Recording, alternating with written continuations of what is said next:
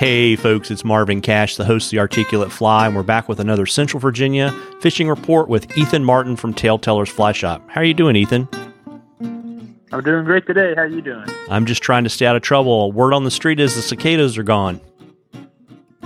Yeah, in our neck of the woods, I know I've talked to some people that said they're still kind of sporadic in other parts of Virginia, but in our neck of the woods, they're pretty much, that 17-year cicada is over, so, which is, expected.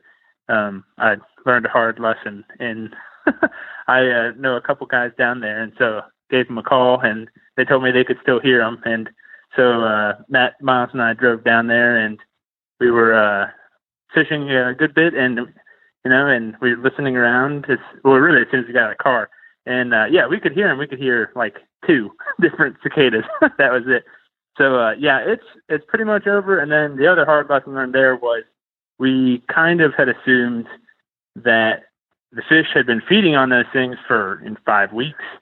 So we figured that they would still be feeding on them even if cicadas weren't active. And a fun new fact is the fact that they do not. I guess they get tired of them. So yeah, we still caught fish, but it was not the day we were anticipating. It wasn't what it was like 3 weeks ago. So we got 17 more years, and then we can go at it again. There you go. Well, I applaud your optimism. Yeah, I try, So speaking of, I mean, it seems like just kind of watching all the people that I watch kind of on social media in Central and Southwestern Virginia, looks like the smallmouth bite is really turning on. What are you seeing?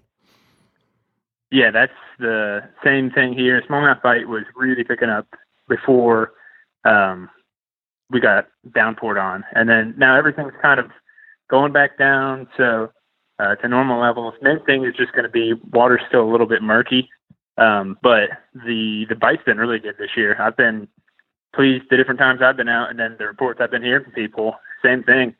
And topwater stuff has been working, depending on the conditions. And bait fish bite's been really good, which I like that. That's stripping streamers and getting fish to chase them down and eat them up. So it's been good.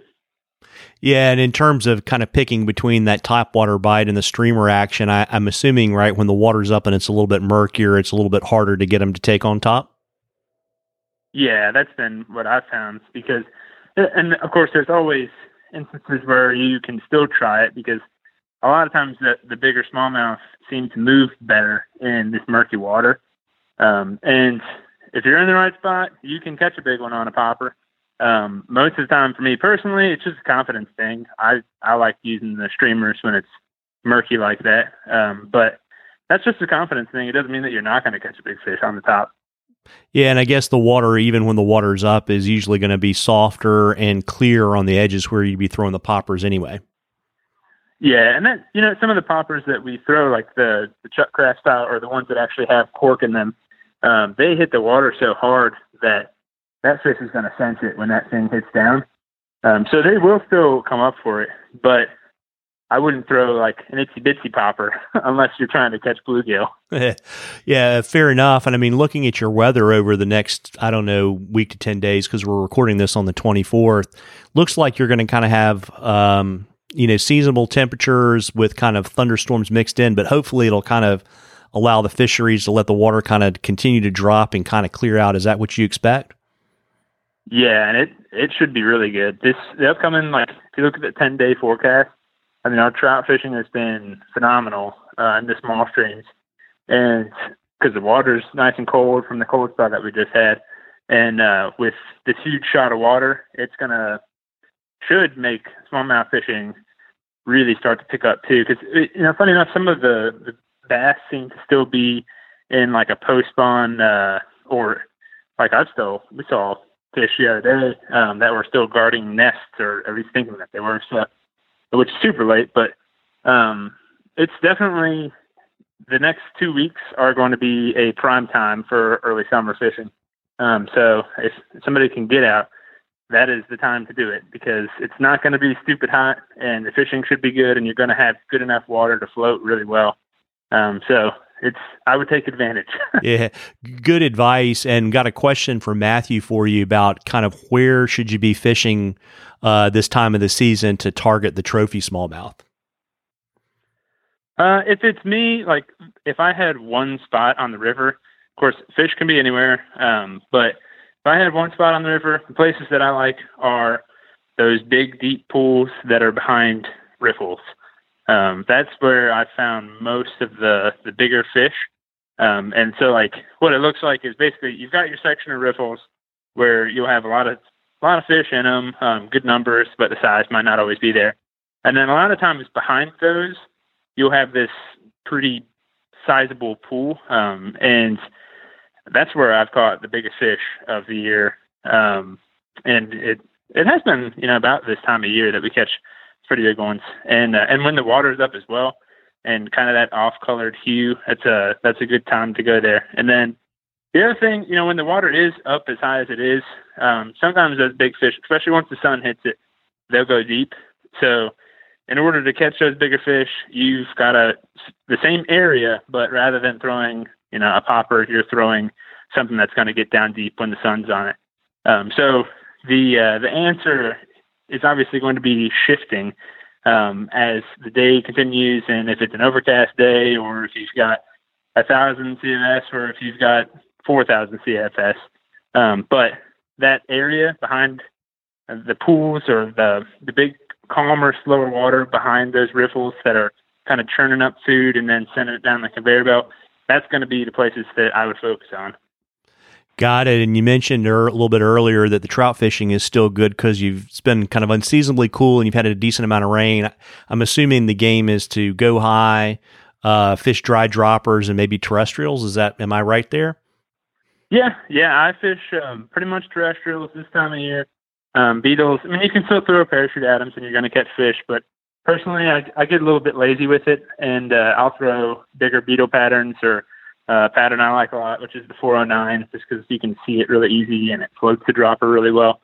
So that's what I end up using a lot when I go up there. And then just like you said, go up high, fish the pools, and just watch out for snakes. I mean, I always say that as it depends on where you go, but there can be certain streams that are more snaky than others.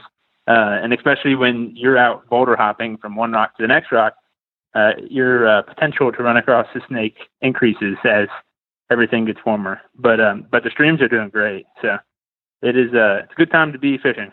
Absolutely, and that's good snake advice. You got to always kind of remember those game trails down to the water is basically where all of our legless friends are going to sit, hoping for an easy meal. Yep. Yeah. And what's funny is you never hear people talk about that in terms of like in books or anything like that. But there've been a couple of times where I see a snake or with somebody, and that person sees a snake, and it's like, you just keep going on with your day. Just don't jump over logs, and then just make sure that when you do jump over logs or step over them, that you're paying attention to what's below them. Yeah, absolutely. I think the cardinal rule there, right, is don't put your hands and feet where you can't see what's on the other side, and make a little bit of noise, and it all works out. Folks, we love questions. Matthew, thanks for reaching out to us on Instagram. If you have a question for us on the Articulate Fly, if you'll send it to us, any of our social media channels are fine. We usually get them on the Facebook page. If you'll send them to us there, if we use your question, I'll send you some Articulate Fly swag, and you'll get it into a drawing for some cool stuff from the shop at the end of the season. Ethan, before I let you hop, why don't you let folks know that everything's open, all your good normal hours are, and where to find you? Yeah, so Virginia's in phase 3 now, as of July 1st. So we are open full hours, and you can also find the majority, pretty much all of the products that we sell in the store, you can find online as well, which is TaleTellersVA.com.